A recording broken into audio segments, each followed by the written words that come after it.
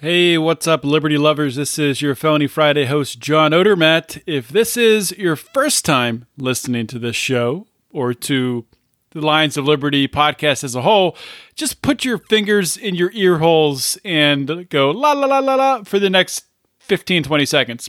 Because I just want to remind our longtime listeners, our longest time fans, if you have not given us a 5-star rating and left a review on Apple Podcasts, sometimes called iTunes, please go do that now. Leave that 5-star, leave that rating, and ask us a question, because we're looking to gather up a whole gaggle of questions together and eventually here have another show, a bonus show in the main feed dedicated to answering your questions. So go do it right now.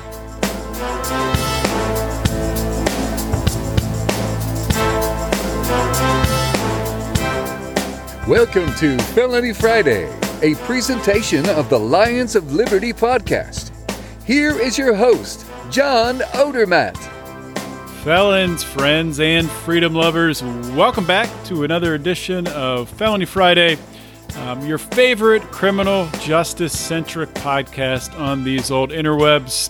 Thank you so much for tuning in. Got an awesome show today, a very unique episode of Felony Friday. If you remember back a few months ago at the beginning of this pandemic, these COVID times that we're in, I had a town hall that was put together by my friend Chris Dreisbach, who is the CEO, founder of Blueprints for Addiction Recovery here in Pennsylvania, also founder of Second Chance PA here in Pennsylvania, which pairs recovery experts and people in the community with police officers to actually have the type of interactions with people who are struggling with addiction, instead of throwing them in prison, getting them the help that they need. So Chris gathered up some of the experts in the community.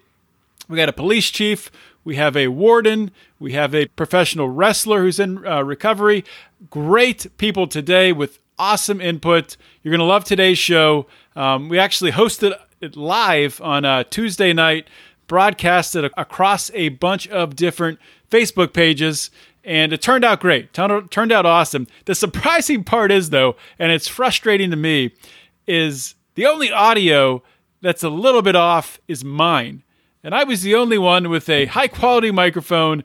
My audio just sounds a little bit sketch. But the good news is I talked the least by far. So you're going to hear from a lot of different people. This is 2 hours long, excellent content, great to share, especially during these COVID times when a lot of people are going through some rough spots and going through depression and maybe facing their demons. So really, really, really consider sharing this show with your network. Thank you so much for listening.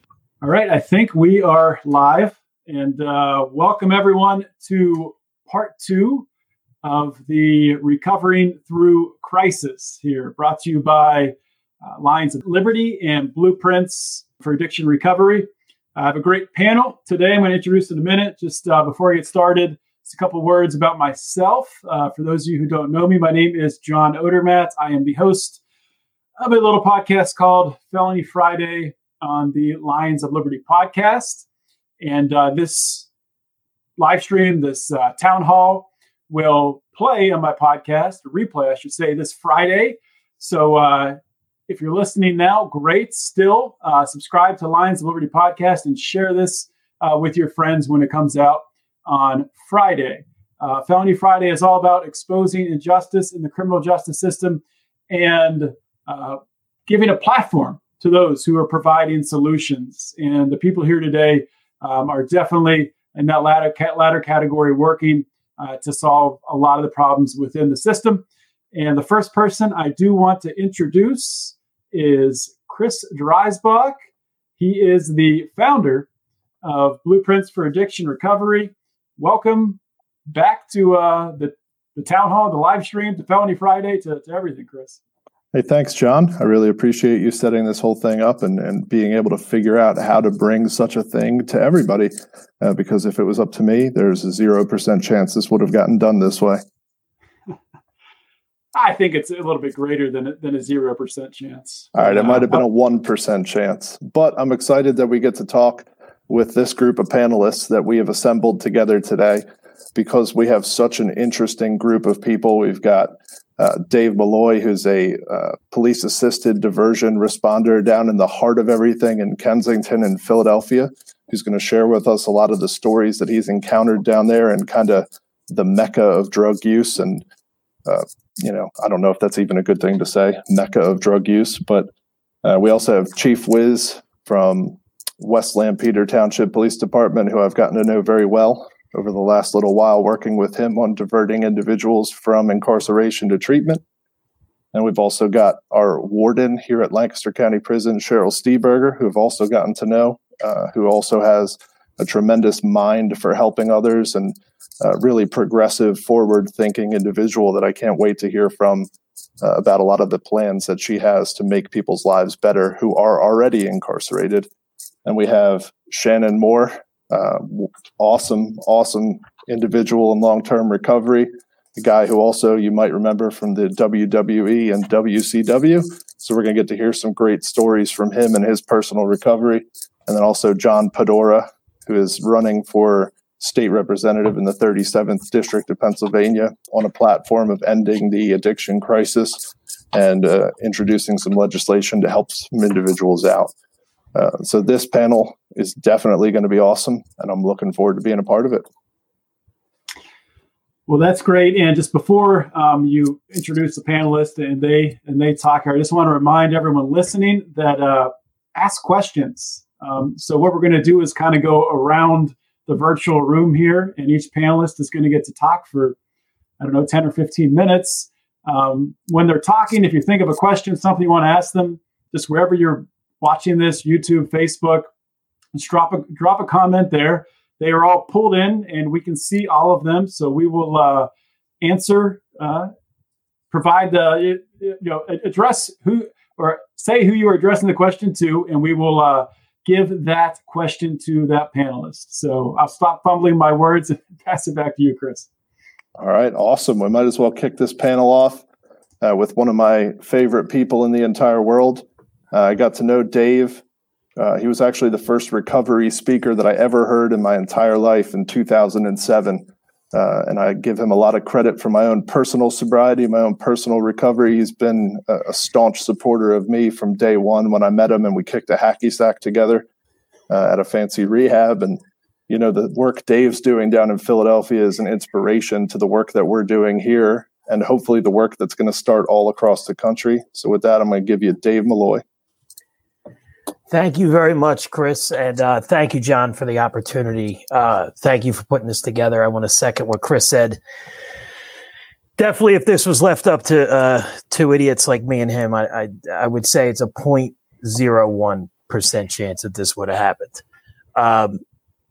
I want to start by saying it's mind-boggling to me if somebody would have told me 17 years ago, you're going to be on a panel with a prison warden, a chief of police, a guy running for state representative, and a wrestler. I would have asked for a shot of whatever it was that you were drinking, because that's certainly not going to happen for me. So it's an honor to hopefully shed some light on some of the stuff that's been happening. Obviously, this whole COVID-19 thing is unprecedented. I never experienced anything like this in my life. When it first started, I was like, it's 2 weeks, it'll be fine. And here we are 6 months later. So an interesting side note, I identify as a person in long-term recovery. And I think one of the benefits of my previous experience and my current experience is that I can see things from both sides of the table. Like I had been, through the criminal justice system multiple times, in and out of treatment centers, throughout the, for lack of better words, treatment industrial complex, if you will, in and out, up and down and sideways. And now I'm on the other side of it. And I feel like some of my past experience can be beneficial to what I'm trying to do now. So I've been in this field. I entered recovery April 23rd of 2004, and I started in this field as a counselor's assistant in 2006. Initially, I was answering phones and just kind of worked my way up. Doing in early 2007, got a bachelor's degree in 2010, became a counselor, and then in 2013, I got a master's degree. And my experience in this field has just evolved. About 2 years ago, I became involved in what we call a mobile unit. What we started to notice down in Philadelphia was that there was a gap in service delivery. And this gap was individuals had a difficult time. They would have a window of opportunity where they would say, man, I really want help. But that window closes very quickly for a lot of different reasons, whether it's they got money, they had a little come up, they had a little hustle going on, and now they got some money. So we wanted to capitalize on when that window was open. And one of the things that we identified was if we can get to that individual and get them engaged in treatment when they make that decision, there's a better chance of success. Oftentimes, and I can speak from my own experience, I was always going to detox tomorrow, next week, next month, after this check comes. I'm waiting on the mailman. Like that was a constant thread throughout my addiction. So we got an SUV and we started this. We kind of identified certain areas of the city where there would be a high concentration of folks that were struggling. And we started going down there and just seeing where we could be helpful. And from a treatment perspective, this kind of idea, this modality of care, there's not a lot of robust research around it. So as we started to do that, we partnered with the University of Pennsylvania, who was kind of going behind us and doing some data analysis and doing some research. And they uncovered a couple interesting things that I wasn't expecting. So the first thing that they identified was that the individuals that we engaged, and a lot of times it was various homeless encampments, people living under bridges, people kind of congregating in one location. The individuals that we engaged and got access into care, when you looked at their histories, they were not previously engaged in services, which is a hugely positive thing. That means we're reaching a population that wasn't getting access. The second thing that they noticed was after engaging in treatment, once they came into a program, they engaged at a higher level than individuals that just came into treatment in a regular fashion. That information it's in draft form currently. It's not officially out. At the end of all this, I'll share my email if anybody wants to follow up. Once that paper is published, I'll be happy to share it.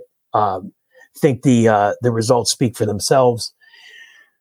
One of the things that we identified in doing that was there's a individualized, something that happens for somebody who's engaged this treatment industrial complex for so long, where you're almost not even a person, you're a number. And what started to happen, at least in my perception with folks, is they actually felt that the people that were talking to them actually cared. And there was a follow-up. Years ago, I heard somebody say it, and I chuckle when I think of my early experiences in this field. I was always trying to say the right thing or say the most profound thing or drop some spiritual pearl of wisdom that was going to change everybody's life. And what we've learned is people want to feel heard, and when they leave, they may not remember what you said, but they're going to remember the way that they felt when they left you. And we really try to instill that in our outreach workers and the people that are engaging people directly on the street to kind of foster that. So that, I believe, is what was behind the success of that. So I want to fast forward to March of this year. This whole COVID-19 thing happened and everything just got shut down. In Kensington, pretty much the police presence was null and void as of March, 15th it was. And, I had been hearing, for those 2 months, we were doing a lot of working remotely and I was kind of assisting with our call center and making sure people were still getting access to care. As a company, the company I work for is called Meraki. we began to look very early on in this, like we need to do something innovative here to keep things going. And we moved all of our programs over to telehealth. I want to just say a quick shout out. The idea of telehealth and the relaxation of the regulations around telehealth was something that was tremendously beneficial in enabling programs to continue to provide people care. As things kind of go back to normal, it's my sincere hope and desire that we can show concrete data and evidence of how telehealth has been able to not only enable people to maintain access to care, but in a lot of cases has improved care. At least I can speak for on the long-term medication-assisted treatment side. A lot of times we lose folks to care later on because they can't keep up with the coming into the clinic every day and keeping up with their counselor. Having telehealth in place enables those individuals to do a Zoom session after hours so that they, don't have to lose time at work. And what we're finding out is that if we keep this in place, that may encourage people to remain engaged in treatment for a longer period of time, where previously those individuals would end up walking off, we would lose them to care. They would walk off to the clinic, and 9 times out of 10, within a year, if not less, we get a call from a local treatment center, or, they're calling the intake department and they're coming back in to get reassessed and reevaluated and get back started again. So it's my sincere hope, and I wanted to take a moment just to throw that out there, that folks can get that access. And, as these regulations kind of go back to normal, perhaps some of them they can keep in place for a while because it's really been beneficial. One of the other things that we did was, and I attribute this to and this gentleman was previously the medical director for Blueprints for Addiction Recovery, our medical director, Dr. Bob, I affectionately refer to as the mad scientist. Because of the regulations, there's certain things that still had to be done in person for individuals that were engaging in methadone maintenance treatment. So he created this office that was completely made of plexiglass and used and I'm not kidding, I'm not making this up, a tattoo table, and he attached it to the side of the plexiglass so that we can continue to engage folks as they were coming in for treatment. Otherwise, we wouldn't have been able to engage them. So this whole thing, it exploded in Kensington. May 18th was our first day back out in the field. We stayed locked. We kind of were like suspended operations for those 2 months where we weren't out in the field.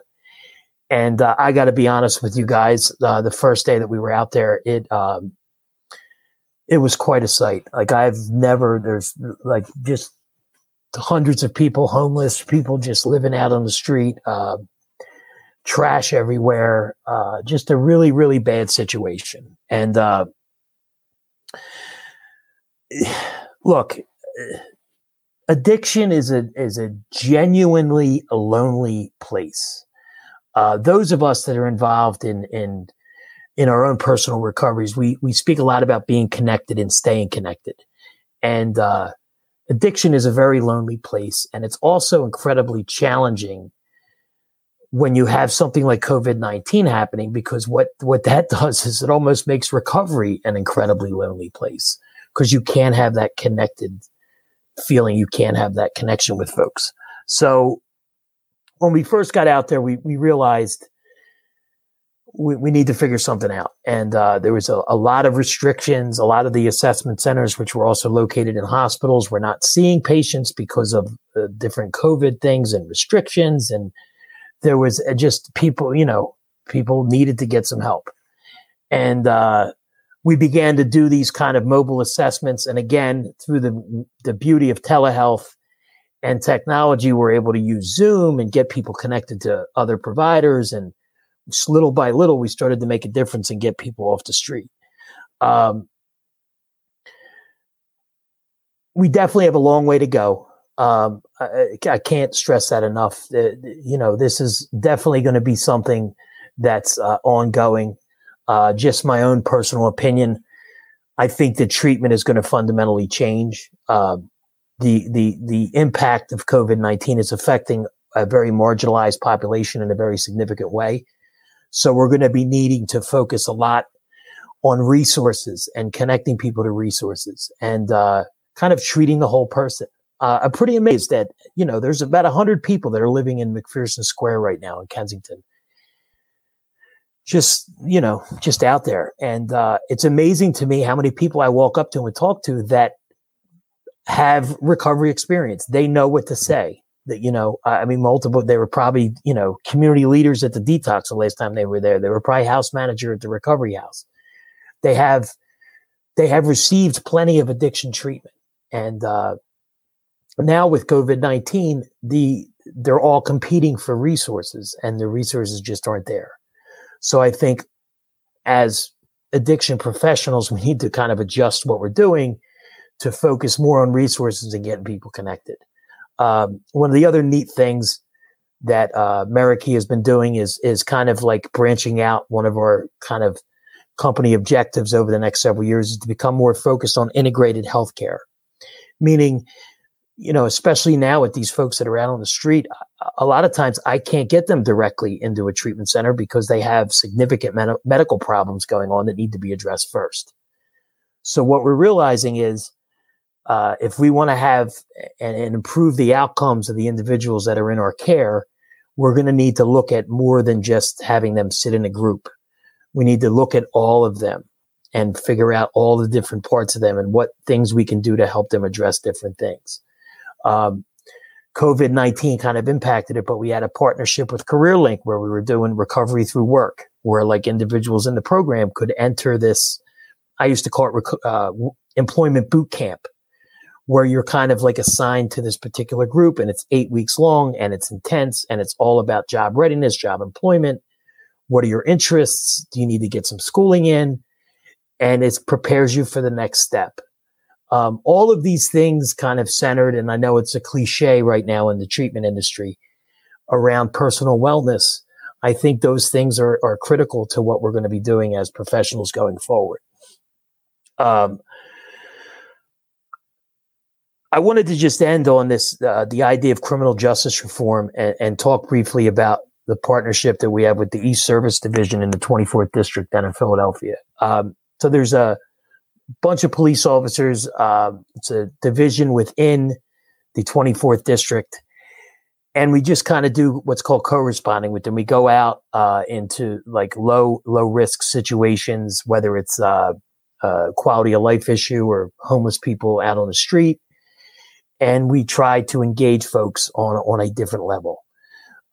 Very recently, we began to do what's called diversions, where folks are taken from low-level arrests and diverted into our care, where their arrest is waived, they're not arrested, and we can get them into care. And I wanted to share one little kind of anecdotal story because this just happened the other day, and it was really cool for me to witness. This individual was arrested at 9 a.m. for shoplifting. She was in the middle of a 1 week long cocaine binge. She was arrested at 9 a.m. At about 9:20, they determined that she was going to be put into the diversion program and she was not going to be processed. We were notified. She was brought to our office at 9:35, and one of my staff members started her assessment. And by 10 minutes after 11, which is, if you're tracking at home, 2 hours and 10 minutes, she was in a bed at a treatment center. That was really cool to be a part of. The idea that somebody could be arrested at 9 and in rehab by 10 minutes after 11 is something that I want to continue being a part of. So I'm sure, I'll kind of go off on a tangent, I'm sure, later during the questions, but I want to end just by thanking everybody and also by saying I'm really interested to hear what the chief and the warden from the jail have to say and some different ideas, because I think kicking these ideas around are where it's at with coming up with what's going to work. So thank you guys so much. Thanks, Dave. That was very informative. I've already spent plenty of time with you today, but our next panelist is coincidentally the Chief of Police in West Lampeter Township here in Lancaster County, Chief Wiz, as he is affectionately known. and I have worked together now for over a year doing exactly what Dave is talking about, is taking low-level offenders and diverting them to treatment instead of incarceration. And I think Chief Wiz is going to have a lot of good things to say about this situation, so I'm going to hand it over to him. Thanks, Chris. Thanks for the invite. And John, thanks for setting this up. I appreciate it. Chris, I just want to say I would have paid good money to see you kick a hacky sack around with anybody. That would have been pretty cool to see. So I've been a cop for about 30 years. I started in 1990. I've been in chief of West Lampeter Township since August of 2014. And before that, I was in with Lancaster City Police. I got hired in 1990 with Lancaster City Police, spent about 24 and a half years in the city. I worked my way up through the ranks and retired as captain patrol division, and then retired on a Friday, and then was hired on a Monday by West Lampeter as chief of police. When I was in Lancaster City, I had a lot of tremendous opportunities. I grew up under a philosophy of community policing. In fact, in 1993, I was pulled from patrol division and assigned to a community policing unit. And we worked in a high drug, high crime area, very small area, about a 10 or 12 block area. There were 6 cops assigned to that area. And we had a lot of good experiences. We learned a lot. Dave, first of all, Dave, I want to thank you for what you do. That's kind of ground zero. For those of you that don't know, I'm sure probably most of you do know, but Kensington's kind of ground zero in this area for the problem. So, Dave, I appreciate doing what you're doing. And, but anyway, grew up under this community policing philosophy, and community policing means a lot of things to a lot of different people, but it pretty much encompasses 2 components, and it's community partnerships and problem solving. And I want to circle back to that a little later as I talk here. So as a patrol officer working in this area, Dave, you mentioned that people just want to be heard. And we certainly realized that in this area and that we were working, we were doing a lot of details, a lot of drug details, because that was a significant part of the problem that was happening there. And, we learned that we weren't getting a lot of help and from the neighborhoods, and we didn't quite figure out why at first. And so we gave out some surveys, and we had the surveys back, and we realized that we weren't really focusing on the concerns that the neighbors had. And we learned that lesson, Dave, that you said people just want to be heard. And once we started working on the problems that they felt were important, then we began getting help dealing with the issues that were kind of plaguing that area. But as a cop, anecdotally, I can tell you we spent about 90% of our time dealing with about 10% of the population. And most of our crimes, the huge majority of our crimes, part 1 and part 2, are frankly drug related.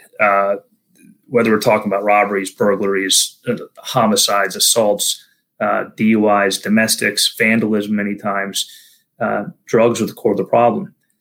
Whether someone that's committing a crime to support their habit, robberies, thefts, it's the drugs are at the core. And even if it's not, if it's a DUI or a domestic, many times the people who are actually committing these crimes are under the influence. So again, drugs being the primary driver of the crimes that we're dealing with. And, if somebody's out there that they don't think they have a drug problem in their community, then I would respectfully suggest that you're living under a rock. The drug problem is pretty much everywhere. And people are, I think we're now more than ever kind of waking up to that and realizing that. For so many years, it was frustrating for me when I was in a city PD because, people in the county, the rest of the county, like, that's a city problem. Drugs are a city problem. And clearly it wasn't just a city problem. It was happening everywhere. People just weren't recognizing that. And as a cop, we want to solve problems. That's kind of what we do. That's kind of what we want to do. We take pride in that. Cops enjoy that. And for most of us, that's actually why we became cops. We recognize and certainly when I was doing the drug details and drug arrests, I realized that you're not going to stop the flow of drugs. It's just not going to happen. And it's a simple supply and demand. And if you can't stop the supply, then you have to work on addressing the demand. So as our cops, our resources are very limited in dealing with those issues.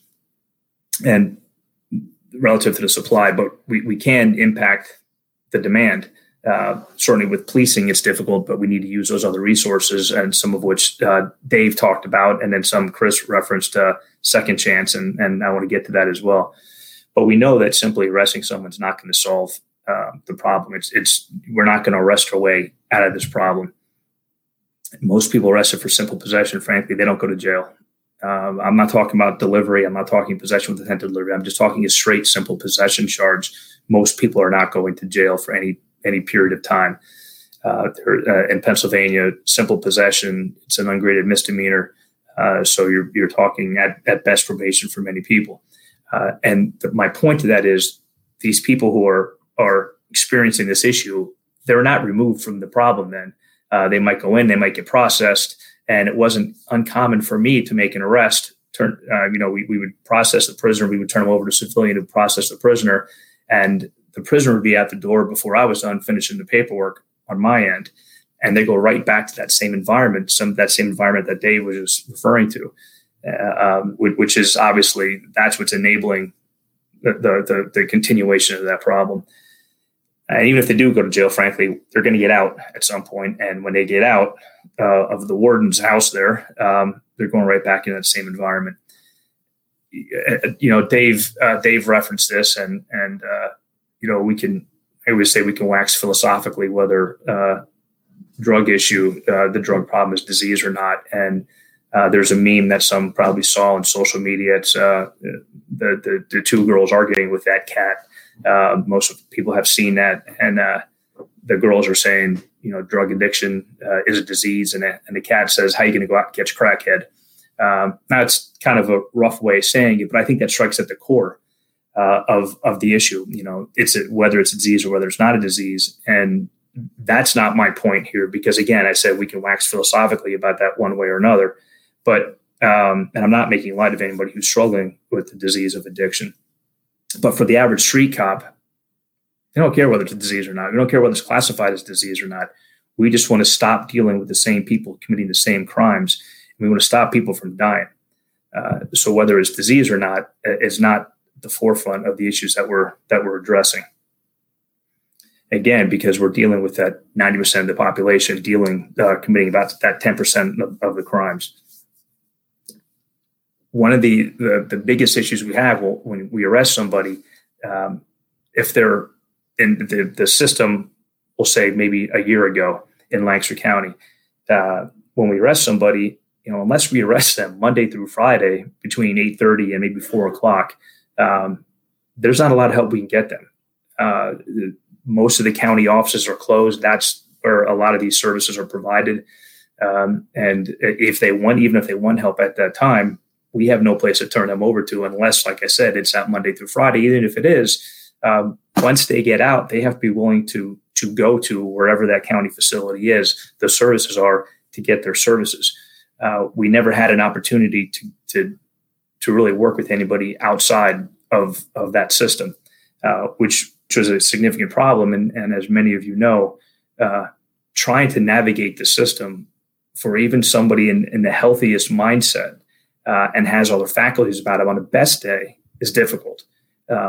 Somebody who's struggling at that time, trying to navigate that system, it's not possible. It's just not going to happen. And I referenced a few years ago, where we are now, we have that option. We have another option. So we make an arrest now, or we come across somebody who has an addiction, and we have the availability of using second chance. Certified recovery specialists, we can, if we have that issue, we have somebody, we arrest them for something, or even if we come across them for something and they're, we're dealing with them, they might be homeless and they don't have a place to go. They have an addiction. They've lost everything, and we're listening to that story. And again, if it's, before this, it was Monday through Friday, not during business hours, we were going to have troubles, but we can now 24 hours a day, 7 days a week, 365 days a year, we can actually reach out and we can contact Second Chance PA, and they'll send a certified recovery specialist to us while we have this person, and they will help navigate the system for that person and get them into recovery. And we've used them several times, a number of times. Again, whether it's pre-arrest or post-arrest, it doesn't matter. If we have I tell my officers, Chris and his team came in, they did some training for our officers. And I tell my officers, you have the option whether you are going to criminally charge somebody if they have the drugs on them, or you're just going to refer them to second chance. And many times that's all they're doing. They're referring them to second chance, which is what we want. Because again, I reference community policing, problem solving, and community partnerships. That's what Second Chance PA is. That's exactly what it is. It embodies both of those issues. Community partnership. We reach out to them 24 hours a day, 7 days a week, 365 days a year. We call them up. They send somebody, and they help that person. And it's problem solving. Again, we're not going to rush our way out of the system. We're dealing with 90% of the crime. It's dealing with 10% of the same people. One day they're the victim. The next day they're a suspect. One day they might be robbing somebody. The next day they're the ones that are getting robbed. For that same reason, if we can stop that cycle, we're benefiting everybody. We're benefiting the victim out there. We're benefiting the person that is addicted and is afflicted with this disease, and we're certainly benefiting our community as a whole. And we're using our resources better instead of just spinning our wheels and making the same arrest the same time over and over and over. When we're as a patrol cop. You're making a drug arrest. As I said, these guys are walking out the door 10 minutes after you arrest them on a good day because they're getting processed and are walking out. And it would not be uncommon for our cops that are doing surveillance to see the same guys like, hey, this dude's back at it again. He's right back in the same spot that he is, getting drugs again. And of course, they're trying to serve that habit, and they're trying to support that habit. So they're going to get right back in that same environment. But if we can remove them from that environment and we can get them that help that they need when they need it, when they're most vulnerable, we stand a much better chance of getting to where we need to get. And we're obviously, as many know, we're in the middle of this opioid epidemic, and despite what some may think, the zombie apocalypse here, the COVID pandemic slowed a lot of things down. But it did not slow down drug use, the opioid epidemic, and the issues that people are struggling with right now. So, I can't say Second Chance's program is a panacea. It may not work for everybody, but I can tell you this: it certainly works for us. Every community, every county, every state's unique, and it has its own needs. And it has its own problems and its own way to serve. But what Second Chance does for Lancaster County is it fills a gap that we never had before to fill. Sending somebody out right away, right? We call them up, and these guys have been awesome. And they follow up. They let us know. And I was fortunate enough to Chris invited me over to Blueprints, and I was able to sit there and listen to some people talk about the struggles that they have, and the world that Dave's living in almost daily. I get to hear that, and as a cop, we normally don't get to hear that. We're seeing people at their worst time of their life. We're dealing with them, we're arresting them, or again, they're just that far down their luck. They're reaching out to somebody and reaching out for some help. Quite often we don't get to see the success part of it. And what's great about Second Chance and the opportunity that I had is we are able to see that success and that end of it.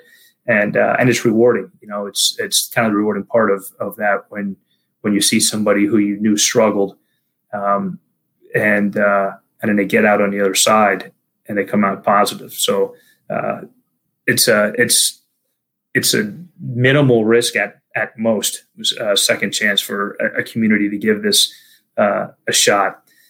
When Chris called me up and explained this whole program to me, man, I jumped in with both feet because, again, seeing what I saw as a street cop, knowing the level of frustration, dealing with the same issues, for us to be able to address people and get them on the right path is a huge opportunity, and one that we didn't have a chance to before this. So, Chris, I really appreciate what you've done.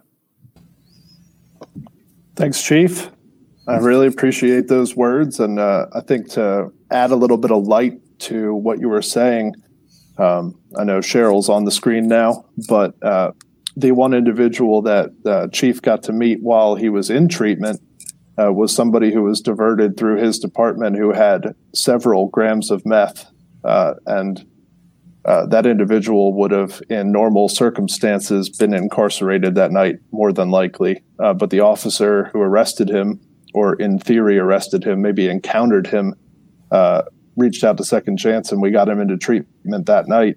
And right now, I believe that individual is 11 months sober, still doing extremely well. And it just speaks volumes to working with police and working with law enforcement to get people the help that they need. So thank you, Chief, for everything. And we're going to move on to our next panelist, Warden Cheryl Stieberger. I hope I didn't butcher your name too bad on this live thing, but we have been working together for the last couple of weeks, months on seeing what we could do to help the individuals who are currently incarcerated in Lancaster County Prison. And I've gotten to meet with your staff, and I've gotten to know just how they feel about criminal justice as a whole and how they look at individuals as people who need help. And I'm really looking forward to hearing about some of your plans and some of the things that we've already talked about, but not everybody knows. And so with that, I'm going to give you Warden Cheryl Stieberger. Thank you. And thanks, John, for setting this up. I appreciate the invite, Chris. And I just have to say, listening to Dave and the Chief talk, I applaud you for what you do.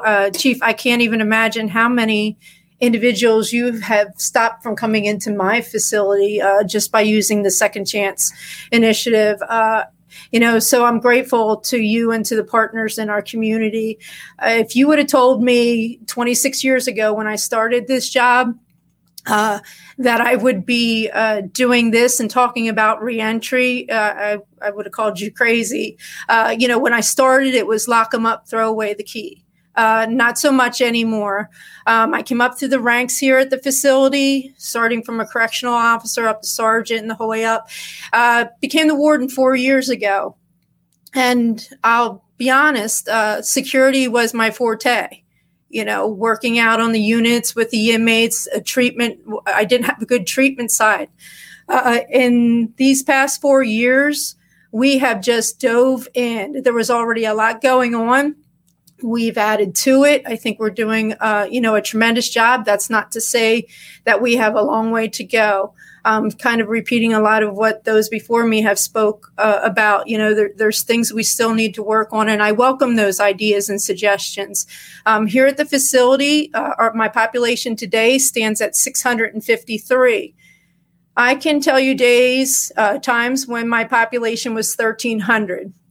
So that speaks volumes for the good that's going on in our community and the programs and, working along with those community partners. We average 6,000 admissions here at the facility a year. And we also release quite about the same, about 6,200 a year. So that's individuals coming in and out. As I was listening to the Chief talking, and he mentioned that, it wouldn't be anything to see the individual back on the street they had arrested that afternoon. I can relate to those stories. Seeing individuals coming in 20, 21, 23, 28 times is not uncommon. So what do you do? What should we do? What do we need to do as a community? So here at LCP, our Inmate Services Department, along with the community partners, provide a variety of educational classes to address the many challenges faced by our inmates that are returning out into our communities. We have anger management, the chaplaincy groups. Our chaplaincy program is one of the best in the state. We have a staff of 5, but we have over 240 volunteer chaplains that help with our inmate population and continue to follow up with those individuals once they leave here. We have a Children of Incarcerated program here that we work along with Compass Mark here in our community. Drug and alcohol. We also run a full school out of, currently we don't because of COVID, we run a full school district of Lancaster, a school in our one floor, an area that is designated for high school diploma and credit recovery, and the HiSET programming, job search and readiness classes, life skills, mental health classes and parenting classes. New to us, and something I just want to talk a little bit about, is our reentry program.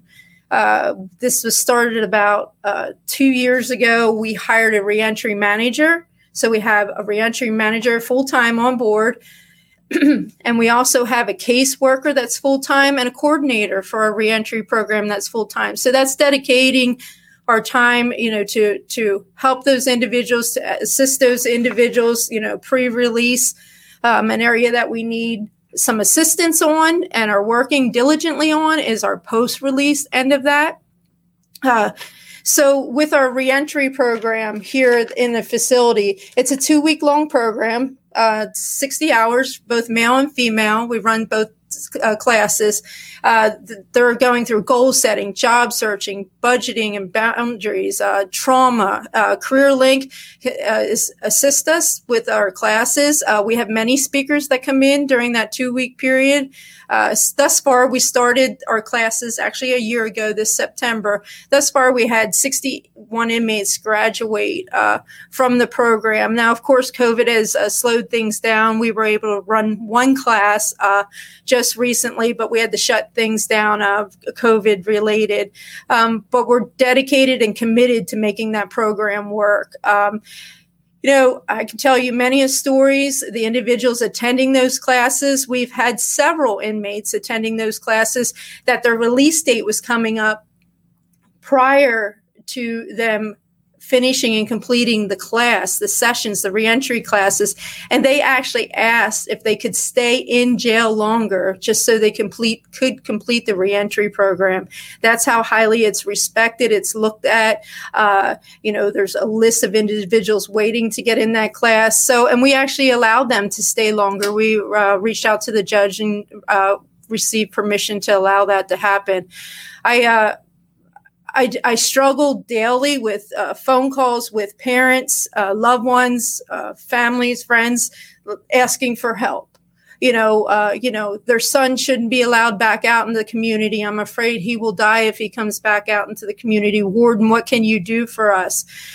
So there's a lot of struggles there because our average stay here is about 112 days. So we only have that individual for that short amount of time. And you can only imagine how difficult it is to, concentrate on that one individual that needs that dedicated help. We also have here at the facility a Vivitrol program, and if I could just mention here, it's a 1 month receptor. It's a 1 month receptor blocker for opiates and alcohol, and this is a voluntary program. And those that do apply could be turned away if they don't meet a criteria. So there's a report that's run. We keep statistics on the intakes and the release of those individuals, and the injections that are provided here at the facility, and then the follow-up outside of the facility. So the Vivitrol program is new here at the facility, again, committed to helping those with the addiction. And then mental illness is a big part of who we are and our part in helping those individuals that enter into our facility and just honestly should not be here, but they are. So we have weekly meetings discussing those inmates that have severe mental illness, as well as those that could be that just aren't. I guess I would say responding to the environment here within the facility. The team consists of representatives from many departments in the county. So our mental illness and substance abuse team, our MESA team, is doing wonderful things, working along with our partners and getting those individuals the behavior programs they need and the treatment that is needed while they're in here. But it continues to be a struggle. it presents many problems here in the facility. We often see that those type of individuals, have dual diagnosis, mental health, and then they might have the drug addiction that goes along with it. And of course, we're relying on a lot of this to be self-admission when they're entering into our facility. And these individuals, are assaultive while they're here, and are just it's a daily effort to keep up with their needs.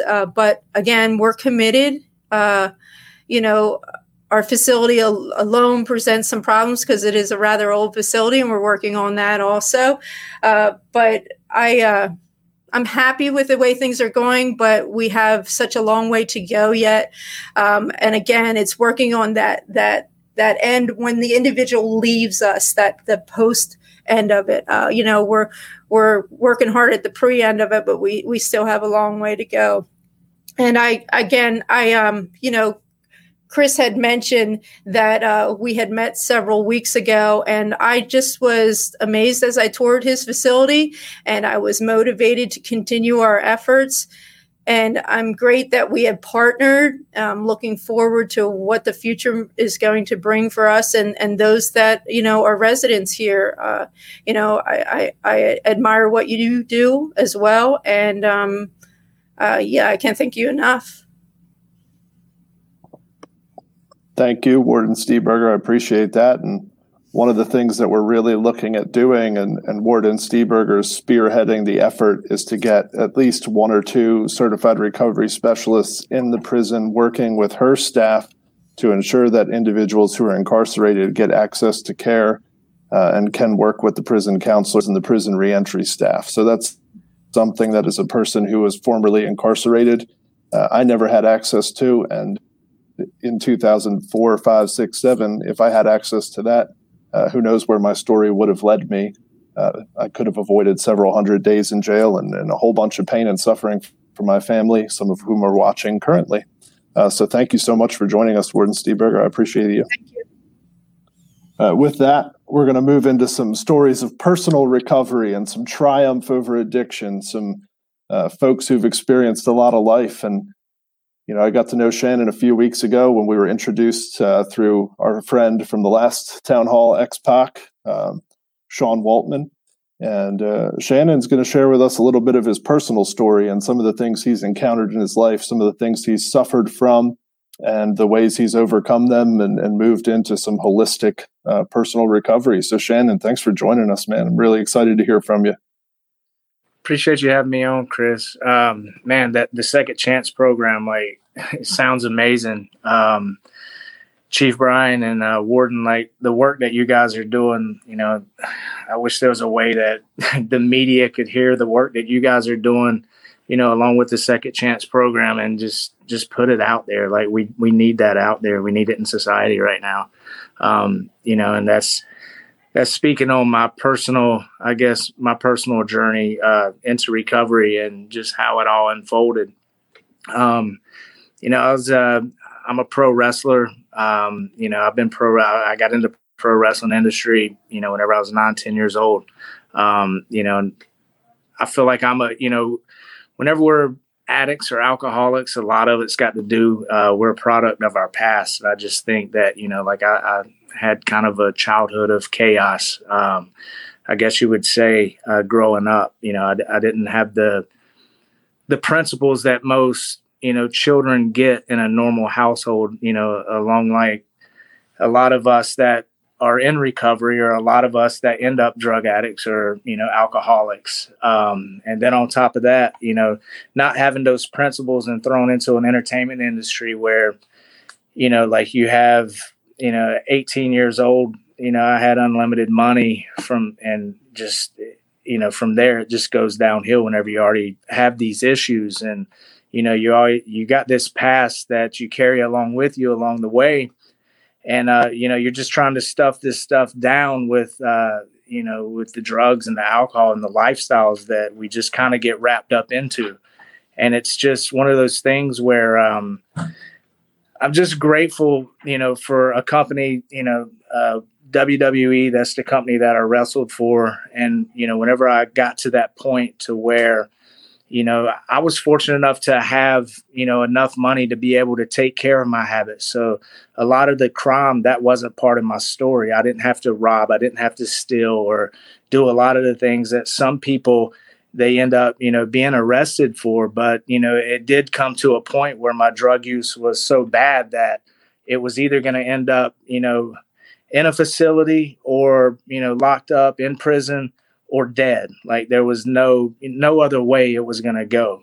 At that point, like I didn't care about my career. I didn't care about nothing, as far as my wife, my family, none of that mattered at that point. And, Chief, like whenever you guys are arresting, a lot of these people out on the streets and, a lot of us that whenever you do arrest somebody like that, like they're at that point, they're at that bottom to where, nothing else really matters other than trying to figure out how to get that next drink or that next drug. And they're willing to go to whatever lengths it is.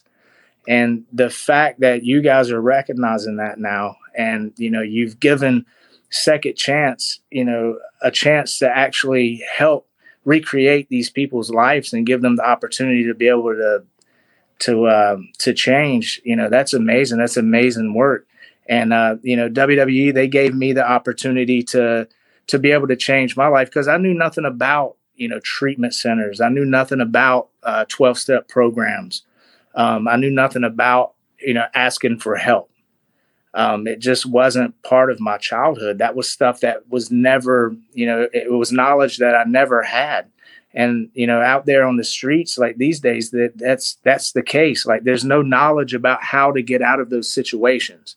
People they're not educated to the point to be able to, figure out like, well, if I go to treatment or if I can get involved in a 12-step program, I might have a chance. I might have some hope. So, this Second Chance program, man, like it's amazing for you guys to be able to give somebody that opportunity because that's what WWE did for me. Like WWE, whenever I called for help, like they put me in treatment and, it was there where I got the knowledge to be able to change myself, to be able to recreate my life, through working a 12-step program and through connecting myself with a network that could show me the fundamentals and the principles to be able to live a life, and now a life of service. Cause now, I'm still involved in pro wrestling, but I also, I work in a treatment center now. And, I'm a recovery support specialist here in Tampa, Florida. And, we don't have programs like Second Chance here. And, we have those ground zero spots here too. So I think, man, like that's something that I would love to be part of, to be able to bring to Tampa and to be able to work with law enforcement or, other wardens or whoever it is that could step in and like we could bring this thing to Tampa because it's going to save lives ultimately. And, that's what it's all about. Because it's like you said, Chief, whenever you do work with somebody and you give them the knowledge and the fundamentals and you give them the opportunity to be able to recreate their lives and they do so and they come out on the other side, like there's no better feeling than that. And it's just amazing. Like you guys are doing just super work up there with this thing. Thanks, Shannon. That's a heck of an endorsement. And, I appreciate that personally. You want to talk a little bit about, what it looked like the last time you were about to go to treatment, kind of the feelings that you had, the different situations that you were experiencing in your own life, and then, what your treatment experience looked like, and then maybe a little bit about what your life's like right now and, how you're feeling and the different ways that your life is better as a result of experiencing treatment. Yeah. So the end of my, toward the end of my drug use, I had nowhere else to turn. Like it was to the point where, I'd owned real estate, like I'd owned my own businesses. I had pro wrestling, but, by that point, like I didn't care about wrestling. I didn't care about nothing. And I'd pretty much just walked away from, the last wrestling contract that was offered to me. And I was just sitting home and, I was sitting home and every day, like it was just living in misery because I was, just bound by drugs and alcohol. Like that's all I wanted in my life. And, after, went through a divorce and lost my businesses to the point where I was pretty much going to end up homeless. And, my last my last week out, like, I'll never forget it because I put this plan together that was guaranteed to pretty much land me either in prison for the last part of my life, or it was going to end up me dead. Like that was going to be my last week, until, WWE stepped in. I made one last phone call just to talk to a friend, and that was in WWE that I actually seen go through the process of treatment and actually, recover and was living in recovery. And whenever I made that phone call to him, and the reason that I made that phone call was because he's, I seen the way he was living. Like, he's somebody that, I'd partied with back in the day, and somebody that, that's what our friendship was partying back in the day. But I seen him change his life. And, that gave me enough hope for some reason to reach out to him one last time and just go, hey, man, like, I just want to be happy again. I don't know what I got to do, but I think if, I don't get some sort of help, like, this is going to be my last week. Like, I just don't think I'm going to be able to make it through this week without doing something that's going to drastically change my life forever. And, that's whenever he reached out and to WWE, and WWE sent me to treatment. And, because they have a wellness policy there that's, is saving lives now. Like, I've seen it work. And it worked for me. And, it's amazing that companies are doing this, that are willing to take a chance and willing to send someone to treatment rather than turn their back on them. So, I called for help. Within 24 hours, I was sitting in a treatment facility in Tampa, Florida. And, my journey started there. Like, it was just, from day one, it was just knowledge. It was just, obviously I went through a detox process, and, in the detox process, like, they started like giving me information about these 12-step programs that are available. And, at first it was just kind of like, I don't know. I don't know if this is for me. I'm just going to put some time between my drug use, and, I'm not worried about it. Like, once I put some time between my drug use, I'm going to go right back out there, and things are going to be perfect and things are going to be fixed. But that's just not how it works. That's why I think it's incredible with what the Second Chance program is doing, because, they're allowing people, instead of just being locked up and, putting some time between their drug use because they're forced to, as soon as they hit the streets again, like, that would have been my case. If I'd have hit the streets in 30 days after I went through a detox program, like, I would have been right back using. I think that's what happens whenever people get arrested. And so, over that 30 days, like, once my head started clearing up, that's whenever I really started like absorbing this knowledge and these 12-step programs, and, being able to work with the therapist and all these underlying issues that just I never thought I had, that were actually just a big part of why, I was using and why I was living this way. So, once I jumped in, and after I was there for 30 days and my head started clearing up, like, I realized, like, hey, man, it's not going to hurt you to be here, for whatever amount of time it's going to take to make sure that whenever you leave here, your life's better and you're living a better life. And, I ended up staying in treatment for, I did like a residential treatment program after detox for 3 months. And then I did 2 months of sober living. And then on top of that, I did, like another month of outpatient treatment. But it was the best decision of my life. It was the greatest thing ever, to be able to go through this process. And, it completely gave me an opportunity to recreate my life and work on myself. And, like today, like having the opportunity to be able to work with other men and women and, like other, wrestlers or pro athletes or whoever I get to work with today and help them recreate their lives. Like there's nothing like it. Cause there's nothing like seeing somebody come in at the point where they could care less if they're alive or dead. And, watching them walk out the door. And then on top of that, just getting some time in recovery and having some sobriety time and just watching their lives come together. Like, it's the greatest feeling ever. I can't argue that point, not even a little bit, because watching people recreate their lives is easily the most beautiful thing in the world. Just one quick offshoot question. what's more nerve-wracking, performing in front of 15,000 people or being on this town hall? Well, normally I would, a few years ago, like if you'd asked me to be on here, I probably wouldn't have showed up just because there's, like Chief's on here and he probably been looking for me at that point. So, yeah. But no, I mean, it's an honor to be on here, man, because you're doing great things up there. And like I said, like I would love to bring a program like Second Chance to Tampa. God, we need more of these, man. Like we need them everywhere. We'll definitely talk after and see what we can do, because I'm not afraid of Tampa, although it's hot. It's a little nicer up here right now. But thank you very much, Shannon, and hopefully we'll have some good questions for you over here in a little bit. I'm going to move on to the next panelist, Mr. John Pedora. So welcome back. John is the only returning panelist from our last town hall. John is an individual in long-term recovery, a guy I've gotten to know over the last several months, and he's got some big plans and some big ideas and some big thoughts, and he's stepped into the political arena. And he's really going to work hard, hopefully, to try and help individuals struggling with substance use disorder. And John, I'm going to let you take it away, man. All right, Chris, thank you. First of all, I'd like to start off, and I would just like to thank everybody who took time out of their busy schedules, the panelists, and everybody watching from home, because I'm so proud of events like this, because, this is where it all begins, through community-based collaboration. When we bounce ideas off of each other, people that are from different walks of life, this is how we make progress.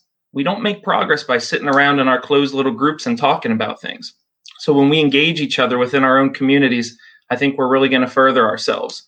I have a bunch of things written down tonight, and I'm going to try to stay on topic. It's a little bit hard. I'll introduce myself first. My name's John Pedora. I'm an individual in long-term recovery. I'm a husband, I'm a father to 3 beautiful children, and I'm also a candidate for Pennsylvania State House of Representatives here in the 37th District in Northern Lancaster County. Really what inspired me to run in the first place was primarily my own interactions within our criminal justice system.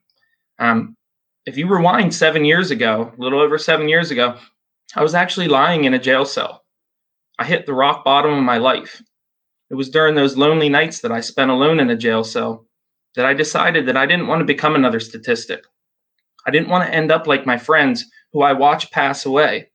I didn't want to end up like my friends who spent years of their lives going through the revolving door of prison. I was so lucky that I had such a supportive wife who stuck by me the entire time and encouraged me when I needed it the most. So I made a commitment to myself, to my wife, to my children, that I would get better. And I was able to do that, and I was really, really fortunate. I was given a second chance by my loved ones and by our community. If you would have told me 7 years ago that I'd be running for office in Pennsylvania, I would have told you weren't talking about me. So rock bottom to progress. I want to encourage everybody who's watching tonight to share this with your brother, your sister, your neighbor, your mother, anybody who's struggling. You've just heard from multiple people that are in long-term recovery. We've hit the rock bottom of our lives. Many have contemplated suicide. Many have sat isolated in a jail cell. But you can turn your life around. There is hope. So that's the biggest reason that I'm running, because I want to inspire people that are still suffering from substance abuse disorder. I want to show them that there is a light at the end of the tunnel and that you can build yourself a better future. And it's through organizations like Blueprints that you can really get the recovery that you need to get ahead. I read an article the other day, and it said that 25% of all people have contemplated suicide. 25% of all young people since the start of the COVID-19 pandemic have contemplated suicide. Those are some astounding statistics. We've also had an increase in substance abuse, and we've also had an uptick in overdose. So we know now more than ever that we need to address the problem. We have to go further than what we're doing now. I love the Second Chance program. I love to hear that, not all in law enforcement are numb to substance abuse disorder, that some of them actually recognize that we need solutions to move forward. I appreciate that the warden has taken on this issue, but let's be real. We need to go further. We need bold structural change if we're going to solve these complex issues within our community. We need to pass criminal justice reform. And that's one of the things that I intend to do when I get to Harrisburg. And I'll speak about that in a little bit. One of the biggest things that I want to start by saying, and I mean no disrespect to anybody in the law enforcement community, we can't even keep drugs out of prison. So at what point are we going to turn our entire society into a prison and expect positive results? So we heard that tone throughout the night. Just I worded it a little bit differently. When I was incarcerated, I remember that I felt a little bit of hope. As crazy as that sounds, I thought, you know what? I'm going to use this experience as a rehab. I'm going to get access to treatment. I'm going to be isolated from the drugs. I'm going to get my mindset. And I got into prison. And to be honest, I was surrounded by just as much drugs as I was on the streets.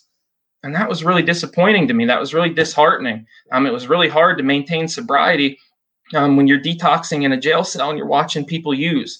So that's a whole nother issue that we really, really need to address. I'll agree and say that substance abuse disorder is a disease, and we need to focus on harm reduction. When I get to Harrisburg, I'll be sponsoring legislation that'll systematically reshape our entire criminal justice system. And we're going to start by saying that addiction is not a crime.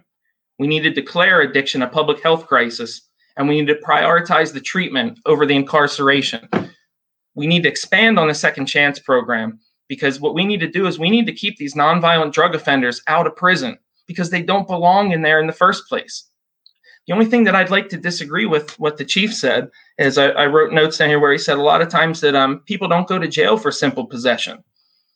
That might be true, but I'll also offer another perspective to that. I had multiple counts of heroin possession. Most people that get arrested for simple possession don't just get arrested once. They get arrested 2 times. They get arrested 3 times. And I'm here to tell you, if you're in a conservative county, you are definitely looking at doing some time in prison for your second offense. A lot of times, even your first offense. And we have indirect time that people serve. People get put on probation. And I've seen this firsthand, hundreds of people during my stay in county prison. They would get on probation. They might get a 12-month sentence. Then they end up actually, they get a 12-month jail sentence and with maybe a year of parole afterwards. And I watched people that would do 10, 11 months of parole after that out on the streets. They'd have one bad day or one thing derail in their life, and they'd get a parole violation. They'd go right back to prison. Well, some of the counties, I'm not sure exactly how it works in Lancaster County, they would pull those entire 10 months that you served and make you reserve that all over again in prison. So a lot of times what I saw is that people that were on parole and probation actually ended up serving more time than if they would have just taken the jail sentence initially. I dealt with that personally myself, but I was, like I said, I don't want to compare myself too much because I was able to get out of that situation. So if we go back to some of this progressive legislation that I'm going to sponsor when I get to Harrisburg, I have a couple things written down here. We need to keep families together. We know that no one gets better in a jail cell. We'll prioritize the treatment over incarceration. To solve these issues, we need to rewrite the laws, and we need to be sure that nonviolent drug offenders are kept out of prison in the first place. We need legislators who aren't groomed by corporations. We need legislators who have actually dealt with substance abuse disorder. I hear a lot of them talk in Lancaster County as if they're champions of substance abuse, but they don't interact with the community very seldom. They don't have advisors from people who are individuals in long-term recovery. A lot of them just do it for, as a re-election campaign. Well, I intend to take that further. I've gone through this myself. I know the pain and suffering that I brought upon myself and upon my family, and I want to do everything that I can to keep people out of that situation. We have to tear down the destructive stigmas that surround both addiction and recovery, because 50% of the problem is that the stigma behind it. There are so many good people out there that want to re-enter the workforce, and they can't because they're branded with a criminal record. I know people that have misdemeanor charges from over 10 years ago, myself included. I've been the qualified candidate for many of my jobs, but I've gotten turned down because of a criminal history. I know people that have had 15 years of sobriety and have a criminal record from even their early adulthood, and they're still being compounded by that. So we need to set up protections for people. We need to expedite pardons. We need to let people know that after you've done 5 to 10 years, we could debate on that, 5 to 10 years of sobriety, you've been reintroduced to your community, you're a productive member, you're raising your family, you want to make more money so that you can create a better life for them. We need to expedite the Board of Pardons. In order to get criminal charges expunged in Pennsylvania, it's a god-awful process. I mean, most of the time it takes over 2 years just to even get a hearing in front of a board. Once you get in front of the board, you have to have a unanimous approval rate, I think, by a board of 5 people. So we definitely have a lot of reform that we could bring into that equation. We also can't expect the police chiefs and the wardens to fix all of these issues. That's why I said that we're going to need bold structural change and creative legislation. We're going to have to open up the floor in Harrisburg to debate. We're going to have to tear down these destructive stigmas that a lot of our lawmakers believe that people are still junkies, people are worthless addicts. We have to dissolve that immediately. If we let that kind of narrative continue, it's only going to harm this movement for generations to come. Some of the harm reduction things that we can implement and really strengthen are syringe access programs, naloxone access programs, and even though it's a controversial idea, safe injection sites. A lot of people don't like to hear that. But if the name of the game is to save lives, then safe injection sites are going to save lives. I know people personally that would have gone to those sites. I know people who have died from heroin overdose who would have gone to those sites had they existed at the time, just to be able to have access.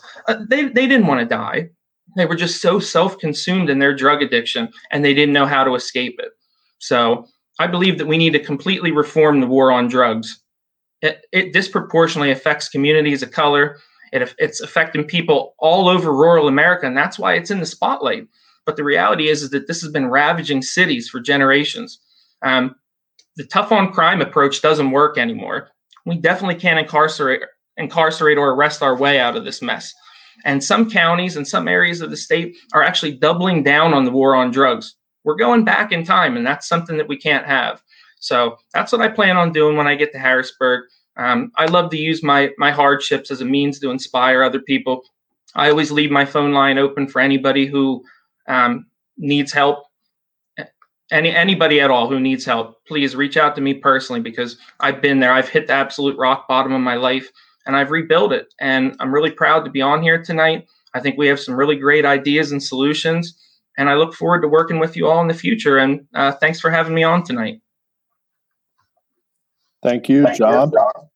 Definitely, I'm starting to hear an echo, but no, you're very right about a lot of those things. And I was thinking while you were talking about how I, as a convicted felon, am still not even technically qualified to work at McDonald's. If I went and applied tomorrow, I'd probably get shut down by every McDonald's in the area. And it's kind of strange as a person who, has a real estate license now 15 years after my last conviction. And, there is definitely a lot of stuff that needs to change. And I'm thankful that there's someone standing up and doing something about it. And so for that, I commend you and thank you. And I think we should bring John Odermatt back in to start pulling some questions. And there he is. Hey, just want to take a real quick minute here to talk about another libertarian podcast. If you haven't listened to Good Morning Liberty, it's a 5-day per week show. Nate and Charlie, I don't know how they do it, 5 days per week, pumping out fantastic content. Also, their Twitter game, I have to say, I've been following them on Twitter, is on point. At Good AM Liberty. Check it out. I don't know if it's Nate or Charlie running the account, but whichever one is doing it, fantastic job. Also, their show. So what is their show?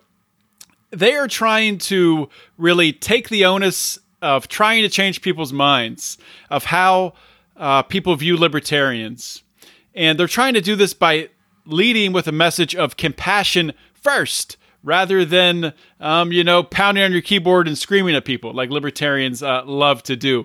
So they're looking at ways in which policies impact people and using the principles of liberty to provide compassionate solutions. They both have backgrounds in healthcare. They own a healthcare IT company. Check it out, Good Morning Liberty, wherever you get your podcasts. You can also subscribe to their podcast by going to BernieLies.com, which so awesome redirects right to their podcast links page. So check that out. Good Morning Liberty. Here I am. Yeah. So let's bring everyone back in here, because I think it's going to be too hard to be flipping back and forth. I'll probably mess something up. So we'll bring everyone in. And I think the first thing we wanted to start with is I believe Chief Wiz had a couple questions he wanted to ask the fellow panelists. Let's do those first. And particularly to Shannon and Dave. First of all, I appreciate you guys openly discussing, and John as well, openly discussing your past and your history. But to Shannon and Dave, Shannon, you really kind of brought this home when you were talking. There's so many people that think that, and I mentioned this, when I was talking about that drugs are like an inner city issue, and they have this mindset that it only affects a certain group of people, right? Clearly, that's not the case, right? We know that. But my question to you is, how do you see us, whether it's police, whatever, how do we get that awareness to the community so we can get kind of some community members' heads out of their rectum and realizing that this is a problem. It crosses every socioeconomic group. How do we do that? Do you guys have any suggestions?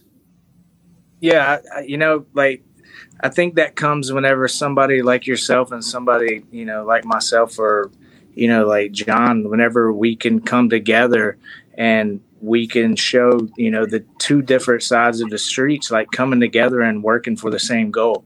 It's much like the Second Chance program. That's it right there. It's just, putting as many people together, whether it's, somebody in the entertainment business like myself, like something that I really love, like about being able to use, my brand, my wrestling brand now is because there's so many wrestling fans out there that watch me on TV now, and working in recovery now and working in a treatment center, it's really cool, because I come in, I've owned tattoo shops, and sometimes just the simple thing of me looking like somebody that you would arrest, not to stereotype somebody, but just with face tattoos or, all tattooed up and, or, being on TV and just being able to break that ice, and being alongside with somebody like you or somebody that's in law enforcement and, putting awareness out there,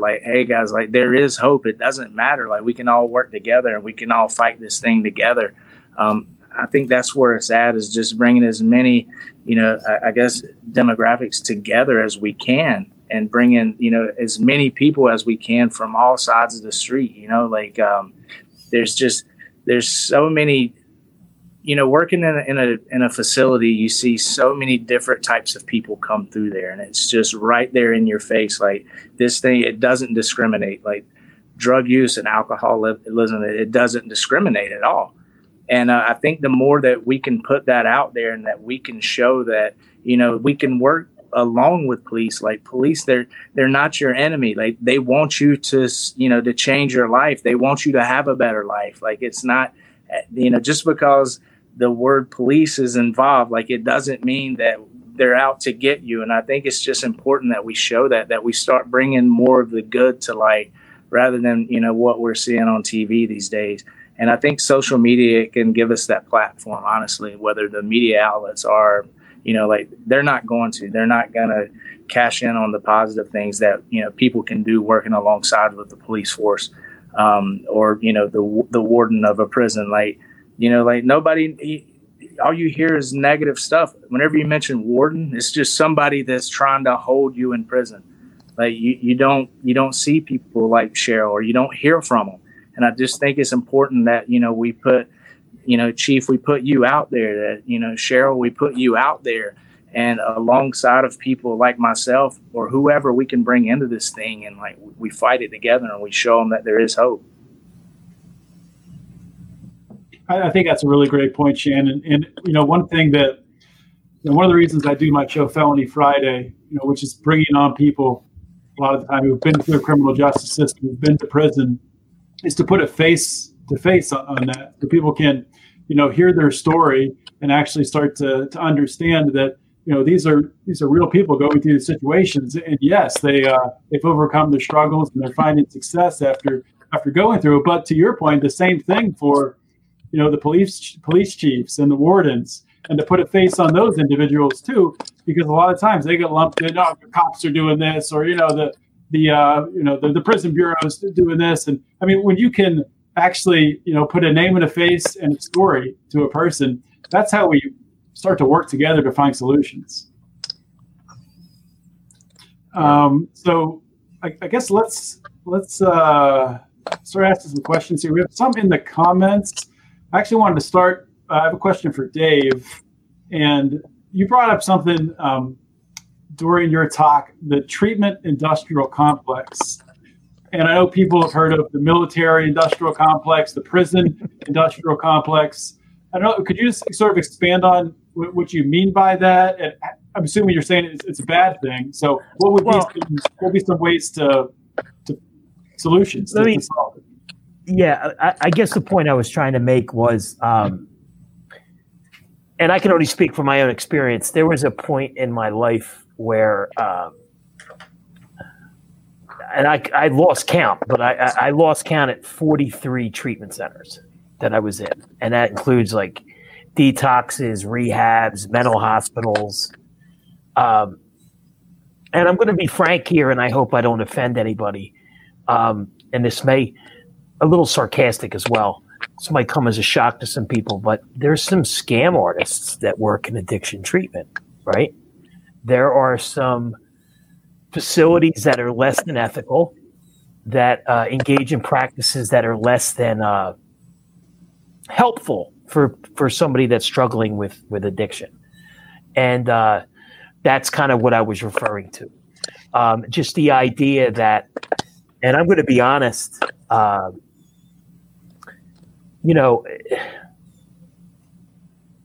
they need to be called out, for lack of better words. Like, a lot of times people want to dance around the issue and act like it's, everything's great. The reality is some of those treatment centers are complicit in a lot of deaths. There's lack of oversight. There's lack of like they don't even know how to administer a shot of Narcan to somebody that's overdosing in their facility. And you want to call yourself a professional?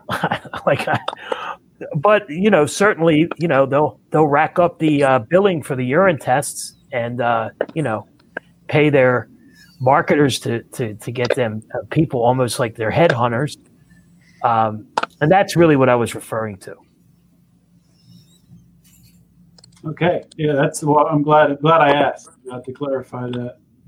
So we have I'll ask a question here. I'm going to pull up one of the questions from the chat, Chris, and then if you want to ask next, then we'll go that way. So I'm going to see if this works.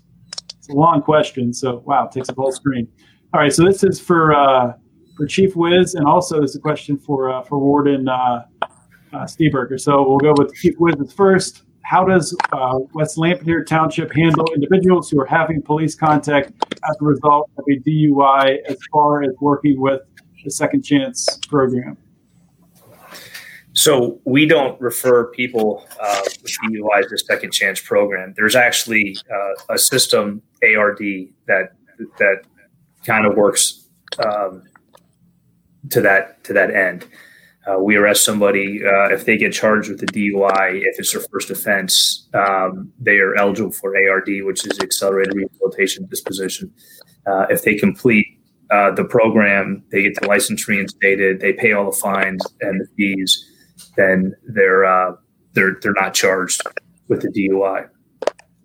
They can still seek out Second Chance, but it's not in lieu of charges.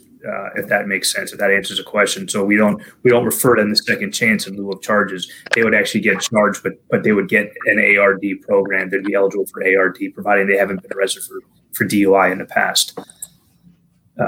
So I hope that answered the question. If not, maybe they can shoot another and let me know.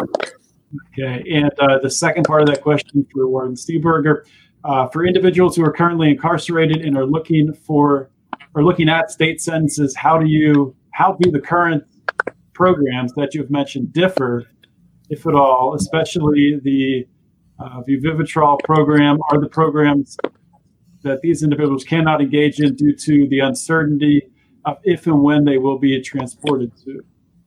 Right. So I mentioned, I'll touch on the Vivitrol since you mentioned that they can apply for that once they get up to the SDI, the State Institute. So they're able to apply for that. Our reentry class that I mentioned, and that is fairly new to us, that is for incarcerated individuals that are 90 days from their release. So that would be individuals that are getting released. As far as the other programming up at the state facility, I'm not familiar with programming that they would offer. Okay. All right. I don't know if I can do the cool question thing that you did. I cannot. You can try, not just say the name. We're going to pull it. If you want to pull Ray Newland's first question up here, since I'm not allowed to access that, probably because of the felony that I have. John banned me from being able to put questions on the screen. It's terrible. It's terrible. Ray asked, in the current climate with protected groups and speech, he would like to know how specifically the warden and Chief Wiz feel about disparaging speech. And you guys can all read this, hopefully. If you can't read, I'm sorry. But, Chief, you want to answer that one first?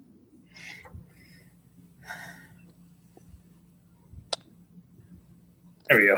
I just... Chris, you're throwing shade on me here by not reading. I didn't finish when it got taken down. So I just want to make sure I'm understanding. That's okay. I want to make sure I understand about employees putting. I'm reading it here.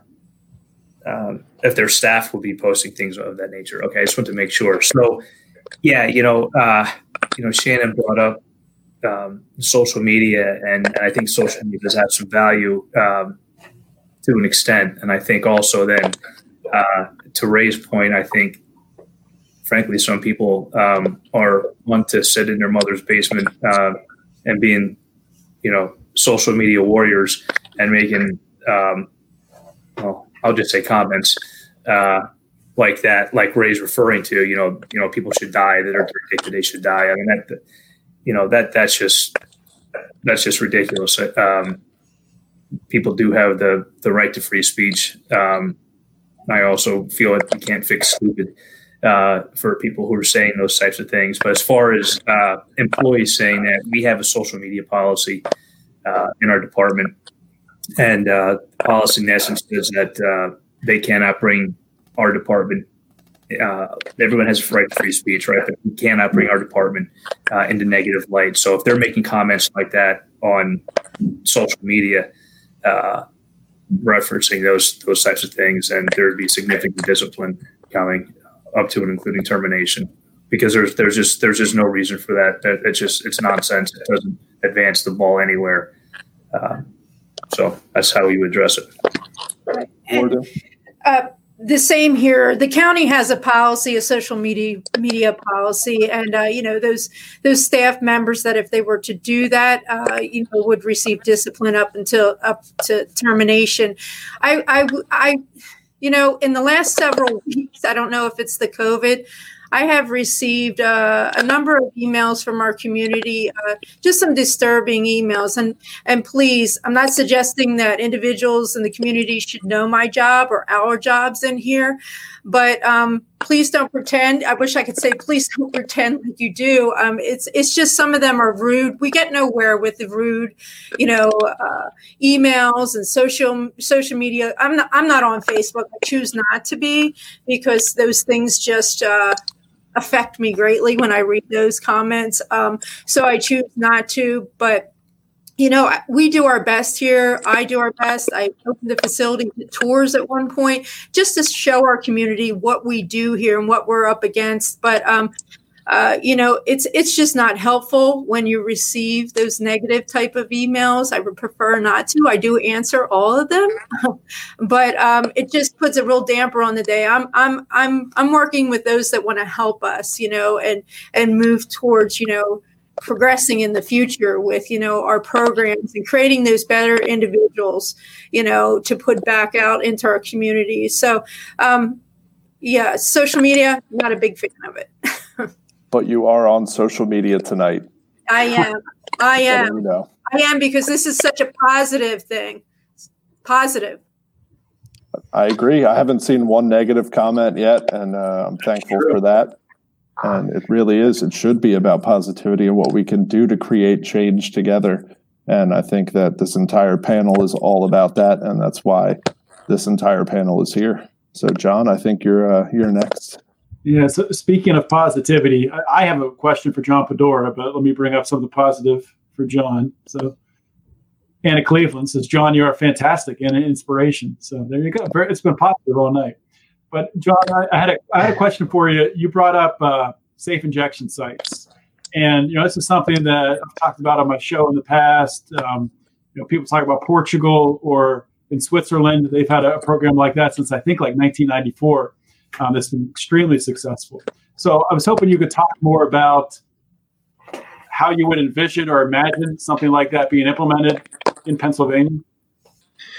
Yeah, I mean, there's no doubt about it. It is a controversial and it is a tricky topic. But like you said, if you look at countries like Portugal, who have actually decriminalized all drug use, I think over a decade ago, they have seen a massive decrease in overall drug use within their country. I mean, it's a positive thing here. If we can keep people out of prison, we can save taxpayers millions of dollars a year. And that, we talk a lot about fiscal conservatism. That should really be at the root of all of that here in Pennsylvania. Safe injection sites are going to be controversial regardless. They're very controversial in Philadelphia, which is a very progressive city. So imagine them rolling out here in Lancaster County. How I would envision them is, I guess a lot of the concerns that I've heard about them is basically you're just condoning drug use. You're basically making a heroin injection or a meth injection house for people to go to. And I'll just start by saying that I think that's ridiculous, because people are using these substances regardless of whether or not these safe injection sites exist. Do I agree that we should keep them away from schools? I do agree with that. I think we should have all types of safety protocols. Keep them in areas of the neighborhood where, it's not as controversial, where somebody doesn't have to say, I've heard some really bad things. I don't want junkies coming in, right next to my house where I live on a safe injection site. So really how I envision it, first of all, is through a collaborative effort. We need police chiefs. We need wardens. We need treatment centers like Blueprints. We need state lawmakers and everybody to get together, community members, county commissioners, mayors, elected local officials. We can envision what it looks like, but only together. We can have town halls where we address people's concerns and we put it out there in the open.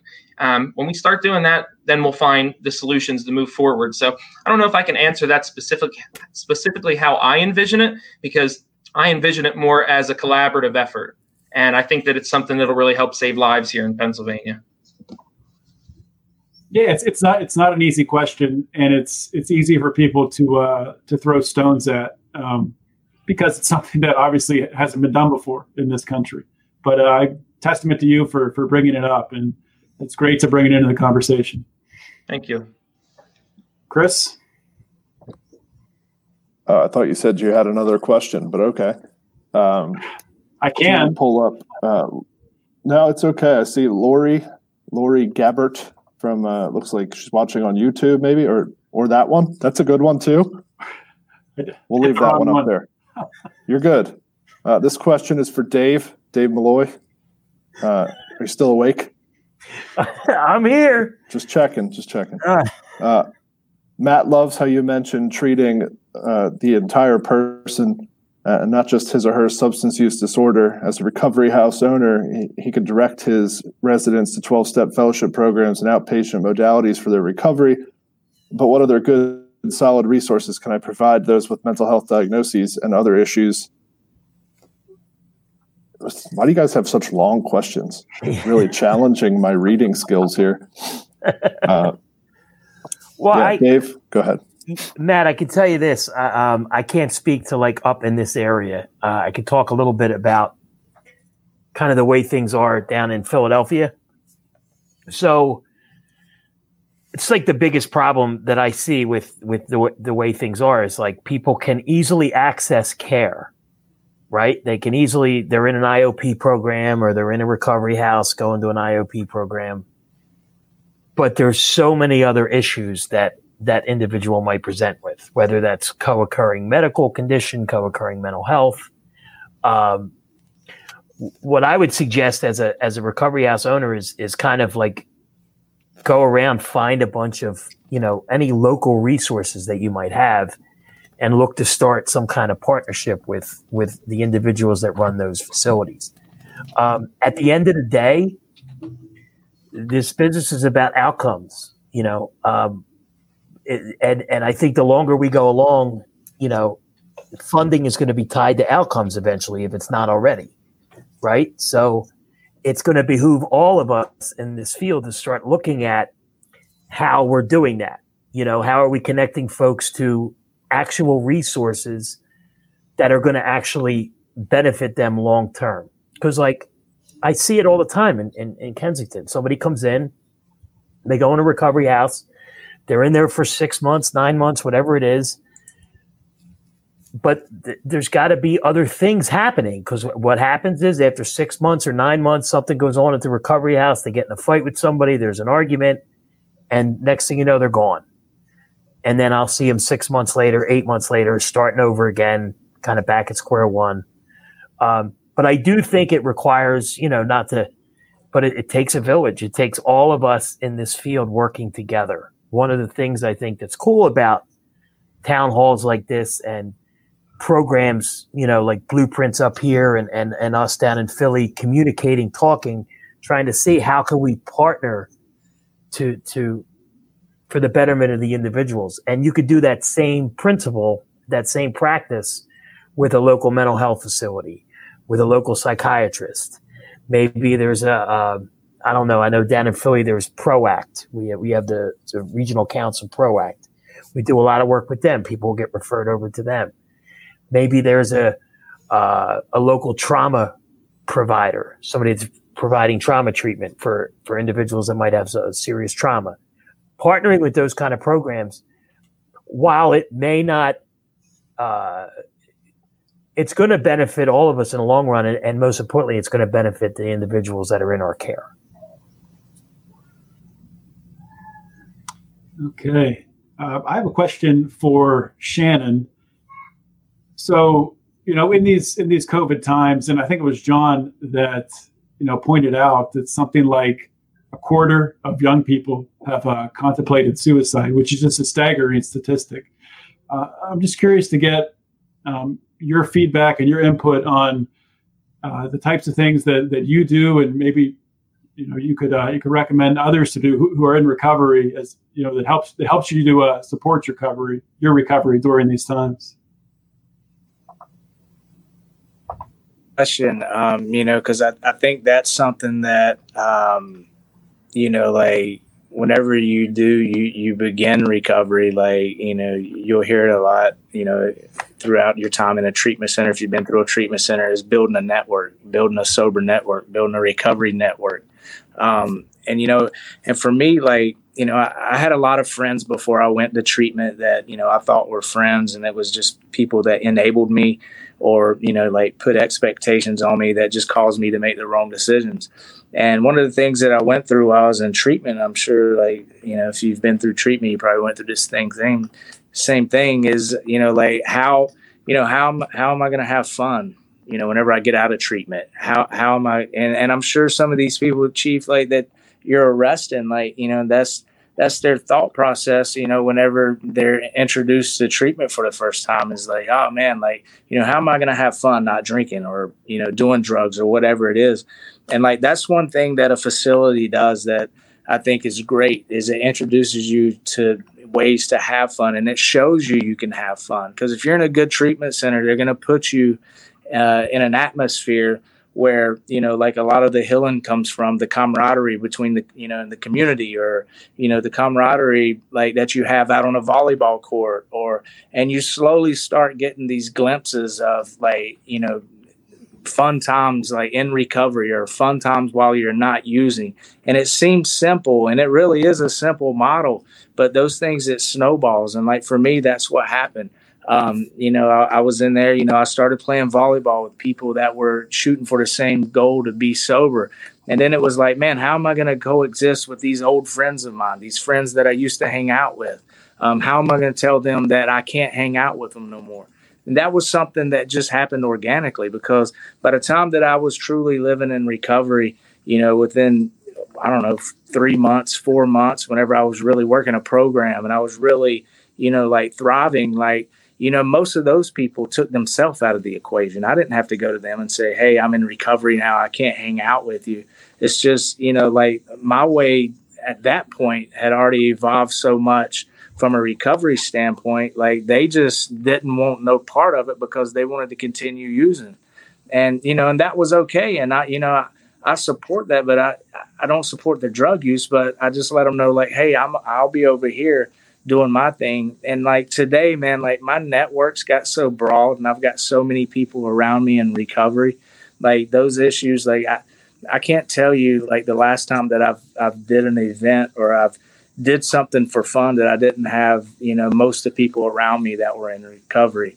And I think, it's just about building that network that, whenever you get the opportunity to go to, whether it's a second chance program or, to go through treatment or just reaching out and just knowing like if somebody just hears this tonight, if somebody's tuning in and, they have a problem, like just knowing that there is hope that you can, be sober and live happy and be able to do those things that you're doing, in the state that you're in now, sober. It's just important to get that message out and lead and show them, and show them and attract these people in there and keep them involved and engaged. I agree. Great answer. Chris, did you have a question or you want me to fire another one out there? Well, you stole basically the same question I was going to ask Shannon, but it's okay. But I have another question for Cheryl. Cheryl, if you could weigh in a little bit. Somebody asked me this earlier, and I don't know if they're tuning in or not right now, but the question that I got was, what do you think we can do as members of the community to help support individuals who are being released from prison, reacclimate into society? Right. So I know what my problems are and I listen, I'm listening, to those of you speak. So the real struggle here is housing for our individuals. It's every night we're releasing individuals. You can come by anytime and see 7, 8 o'clock in the evening, 10, 15 individuals.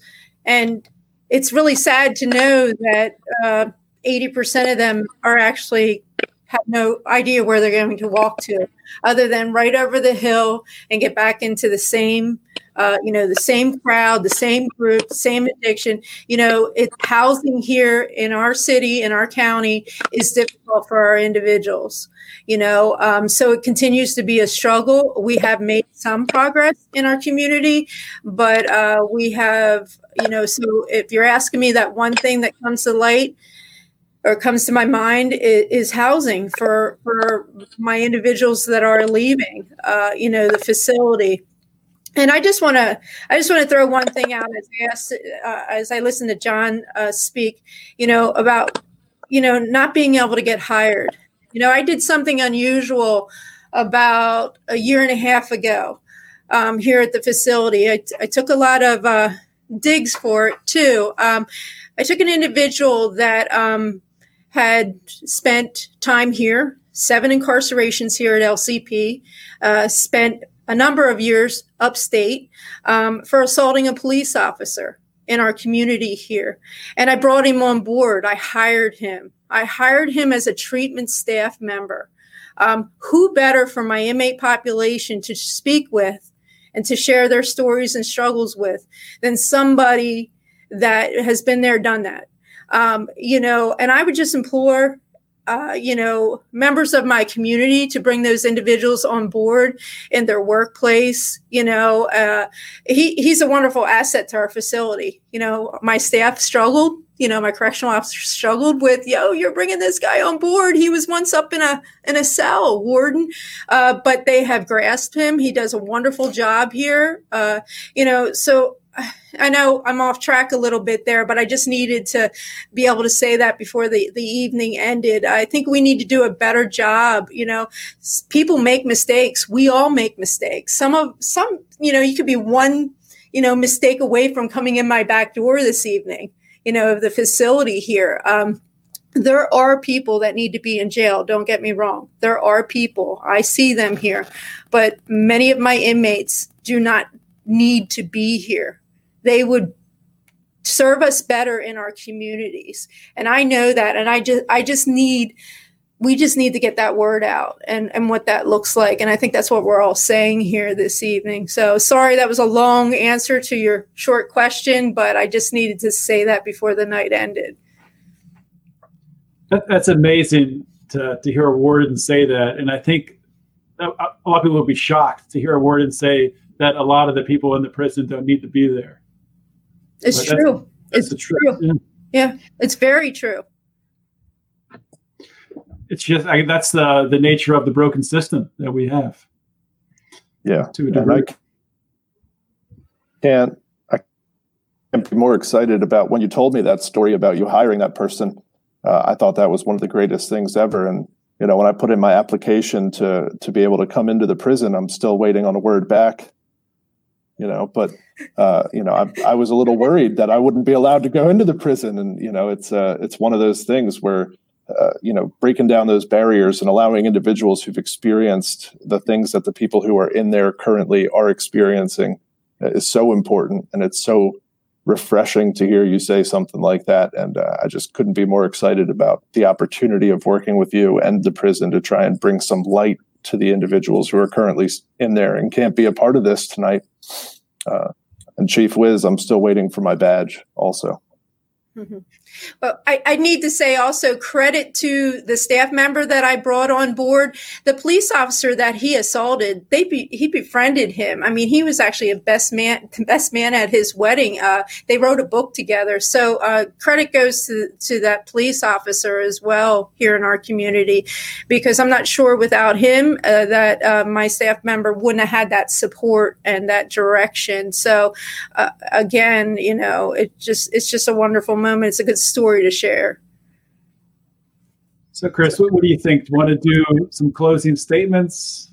Let people go around and close it up? Or do you have another question you want to ask? Or I was going to real quick ask Shannon if the COVID-19 experience has impacted his personal recovery in any way, and if there's somebody watching who is struggling right now with the lack of personal connection that COVID has kind of taken away. If there's any advice that he has for that person listening right now. At first, it was a little scary, because like me, especially these days, like my recovery, I do everything, man. Like I'm a very outside driven person. So I just took my activities outside to where it was just me, or just somebody that was close to me that I'd already been around. And I just did a lot of activity. I just tried to stay engaged, and just I did a lot of reading for myself. I went to a lot of books, man, a lot of spiritual, a lot of meditation. And for me, it was just staying active, just to keep my mental function where I needed it, and just so I could keep my recovery going strong.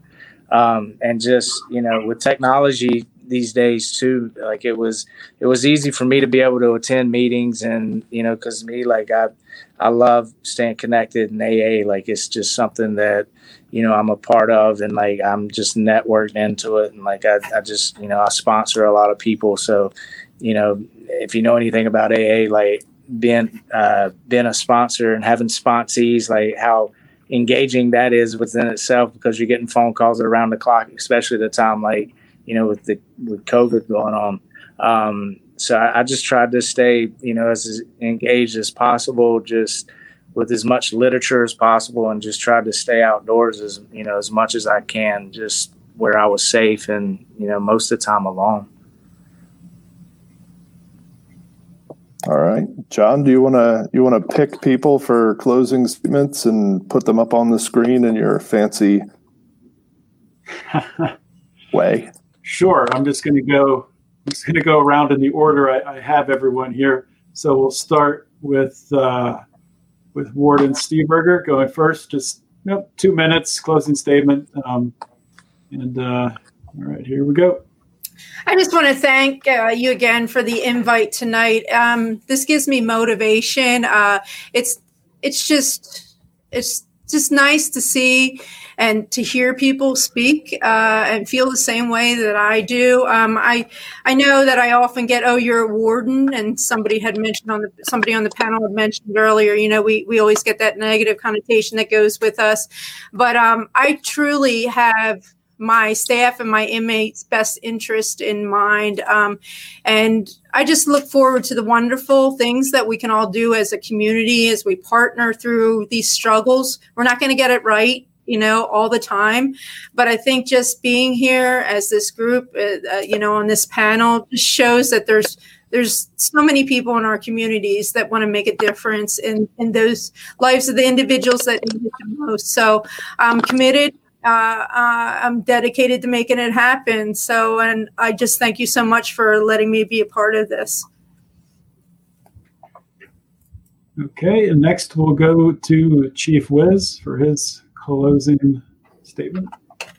I also want to thank everybody for the opportunity to be here, and thank everyone for their input. And I just want to tell a really quick story, if I could. Shannon, you brought up the tattoos, and it just made me think. When my son played hockey ever since he was a little kid, and I signed him up when he was like 6 years old. I signed him up, and I went into the arena, and this guy comes to me, and I said, "Hey, I need you to sign my son, and I need to see so and so, who's the coach." And the guy tells me, "I'm the coach." And I look at him; he's got tats, sleeve tats, from his hands up to his neck, whole 9 yards, back of the neck, front of neck, both arms.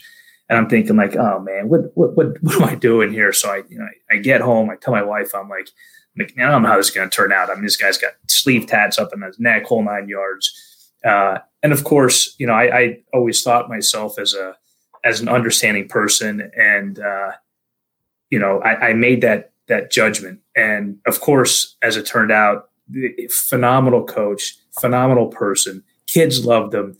The parents loved him. And it was just one of those like reality checks to smack in my head, like, hey, remember, don't judge people like that. And it just made me think of that, Shannon, when you brought that up. But I really appreciate what you guys do and getting out there and reaching people and providing that support to people. It's awesome to hear. It's awesome that you guys take that time out and are giving back. And if I could just say one thing to everybody that's out there, it's not where you start in life, it's where you finish. And it's not where you start the race, it's where you finish the race. And everybody makes mistakes. We're all young and dumb at some point. Some point we hope to get it right. But people need that second chance. And Chris, the work that you're doing with Second Chance PA, it's incredible. It's awesome. Thank you so much for bringing that to my attention. So we are able to provide a service to our community. Appreciate it. Thank you, everybody. All right. Thank you, Chief. And next we will go to Dave Malloy. All right. Thank you guys again so much for the opportunity tonight. I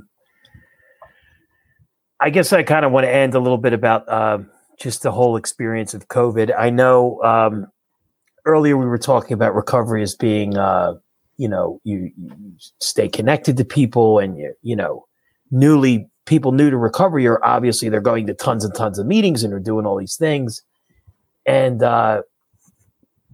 it really was able to show me on a personal level that there's a daily program of recovery that I need to be engaged in every day. And some of those actions don't require my attendance at a meeting. They require quiet contemplation on my part that frankly at times I lack in.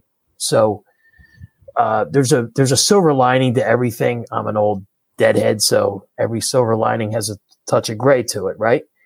And for me, the experience of this whole thing with COVID was getting me back in touch with the daily practices and I need to do to make sure that I'm in a good position.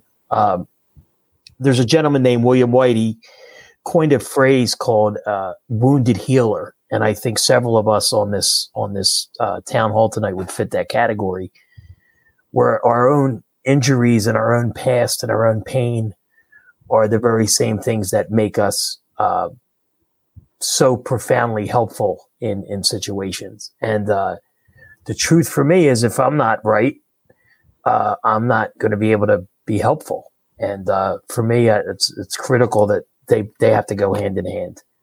Again, I want to thank Chris for the opportunity. It is wild to me that, we went from kicking a hacky sack outside of Caron Foundation to this. And just for the record, he really wasn't very good at hacky sack. So that's all I got again. And thank you guys. Hey, Dave, one more thing. How many times did you and Chris kick the hacky sack back and forth? What was your record? It wasn't many. I mean, between like, I couldn't even see his face. He had 4 days sober. His hair was like covered his entire face.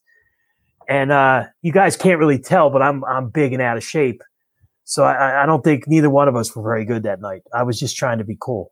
We were really good. I mean, we were like professional level. Oh God. Well, oh man. All right. So I don't know whatever happened to hacky sack. The game just sort of disappeared. But anyway, let's move on, and we'll go to Shannon next. Chris, I appreciate you. You invite me on tonight, and I appreciate all you guys that are on here tonight. Man, like Chief and Warden, you guys, like what you're doing, with your programs, it's amazing. It's with using something like the Second Chance program, like it's definitely gonna save lives. And it's just important, I think, that we all just keep doing what we're doing and pushing forward and working together. Because for somebody like me, like as much as I would love to walk into a police department, I think, and pitch this Second Chance program, like sometimes it's hard for people to do that, I believe. But whenever you have guys like you, Chief, that are, like fighting for the same goal of, to save lives and just not incarcerate somebody, like I think it's great that we do this, and just figuring out a way that we can do this on a broader scale. And just, like I said before, man, addiction and alcoholism, it don't discriminate, because it's not just, it's not just one demographic that's going through this stuff, man. It's everybody. And I think just continue doing what we're doing and fighting a good fight, man. But it's just important that we get the word out there somehow, whether it's social media or, I don't know what it takes, but, the louder we can all be together, like, I think the more lives we're going to save. But I appreciate all you guys. All right. Thank you, Shannon. And lastly, we will go to John Pedora. Okay, so I always try to keep all of these events as apolitical as possible, because I don't believe this has anything to do with politics or ideology. But because we're talking about what we can do in the world of politics, I'd just like to share a little excerpt about my campaign and some of the messaging that we've been using. The messaging we use a lot is unity, vision, and progress. And what that actually means is that the catalyst of progress is unity through coalitions, through building effective coalitions of people from all different backgrounds, political ideology, whether you want to talk about religions, life experiences. The more we operate as a collective, the higher our success rate is going to be. That's something that I believe. I don't believe in political boundaries as much as many other people do. I believe in our ability to function through unity. And I think that that's something that we need to really work on now more than ever in this country. I would also like to close out with something called self-reflection. There is a little bit of positive to the COVID-19 crisis, as crazy as that sounds within the addiction community. I read a book when I was going through my recovery, and I think it was called Looking Glass Self. And it's actually a concept where the individual focuses on who they are, who they actually are, not who they portray themselves to be when they're out at work or when they're with their friends, or when they're going through detox, or they're in a jail cell, or who they are as a former drug addict, somebody who you actually are beneath of everything. Okay. When you have the ability to let go of your trauma from the past, when you have the ability to sit down and meditate about who you are, where you've been and where you want to be, when you have the opportunity to forgive people that have hurt you in the past, when you have those opportunities to reflect on that trauma that impacted you to drive you down the path of substance abuse, people have had a lot of self-reflection time. And I understand that the suicide rate is increasing. I understand that the substance abuse disorder is going up. But one of the most effective methods of treatment for people to recover is to self-reflect. You kind of tear off that barrier that we put up to the world. And when you can look at yourself and learn to love yourself for who you are and learn to forgive yourself for what you've done, that's when you can build a successful future. So again, this message just goes to anybody tonight who is sitting at home struggling and thinking that they can never make it out. You can. Your life matters, and you have people around you who are willing to help you every step of the way. Wise word, John Padora. Thank you for that. And let's bring Chris back on to close this out. Final words from the man himself who made this all happen. I just want to thank every member of the panel for taking your time out, especially the time that it took leading up to this event, and really just bringing to the community all this hope and all of this positive everything. It's amazing to watch, and it's amazing to be a part of, and just coming from, being incarcerated, 13 plus years ago, to here where we are today is just unbelievable. So I think the message to leave with everyone is that if you are at home and you are struggling and you are feeling off and you are desiring a better life, there's a very, very simple way to do that, is reach out for help. Reach out to some of the people that you saw talk tonight. We have, this will be on Facebook forever. You can reach out, send a Facebook message, hunt John Odermatt down at his house. He will go out of his way to help you in any way he can. But for real, thank you everybody so much. It's just amazing to be a part of. And if you are at home struggling, please reach out for help. Your life does matter. And John Padora stole my thunder with that closing because it was perfect. Yeah, I'd just like to echo real quick what Chris said and thank everyone, all the panelists for participating. And also everyone who listened, everyone who commented and participated. Thank you for your questions. And please share this, share it like Chris said, this is going to be up on Facebook and YouTube forever. So share it around. It'll be published on Friday on the Lions of Liberty podcast on Felony Friday. So send this to a friend. And thank you, everyone. Hope you enjoyed that episode with another awesome guest here on Felony Friday. A couple things before you go about your day and scramble off to listen to your next podcast. Just want to remind you of a couple things. First of all, the Lions of Liberty Forum. Are you in it? Have you joined it? It's on Facebook. It's a great place to go to talk about the ideas of liberty, talk about criminal justice reform, all that great stuff. Just go to Facebook. You know that site, right? Just type in the top there, the search bar, Lions of Liberty Forum. It pops up. You click join. We let you in. Easy as that. Do it now.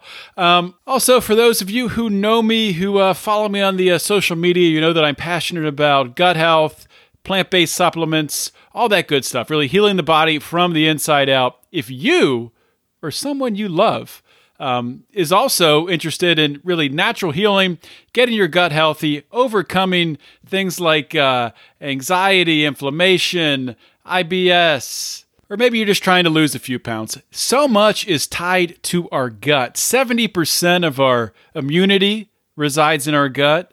90% of our serotonin is made in our gut. 50% of our dopamine. The gut-brain axis is a real thing, my friends. When they talk about a gut feeling, that's real because there's a connection there. You get the stress of feeling. You feel the upset stomach. That's a real thing. So if you're interested in learning more about gut health, probiotic systems, and healing from the inside out, striking the root, let me know. I just did a webinar on it this past week. So if you want to check it out, hit me up on my social medias on Instagram at John Odermatt or Twitter at John Odermatt, or you can find me on the Facebook. That's all I got for you guys today. And if you have anything for me, any topic suggestions for Felony Friday, as always, you can reach out to me, Felony Friday, at lionsofliberty.com. Hope you all have a great weekend. Always remember to keep your head up and the fires of liberty burning.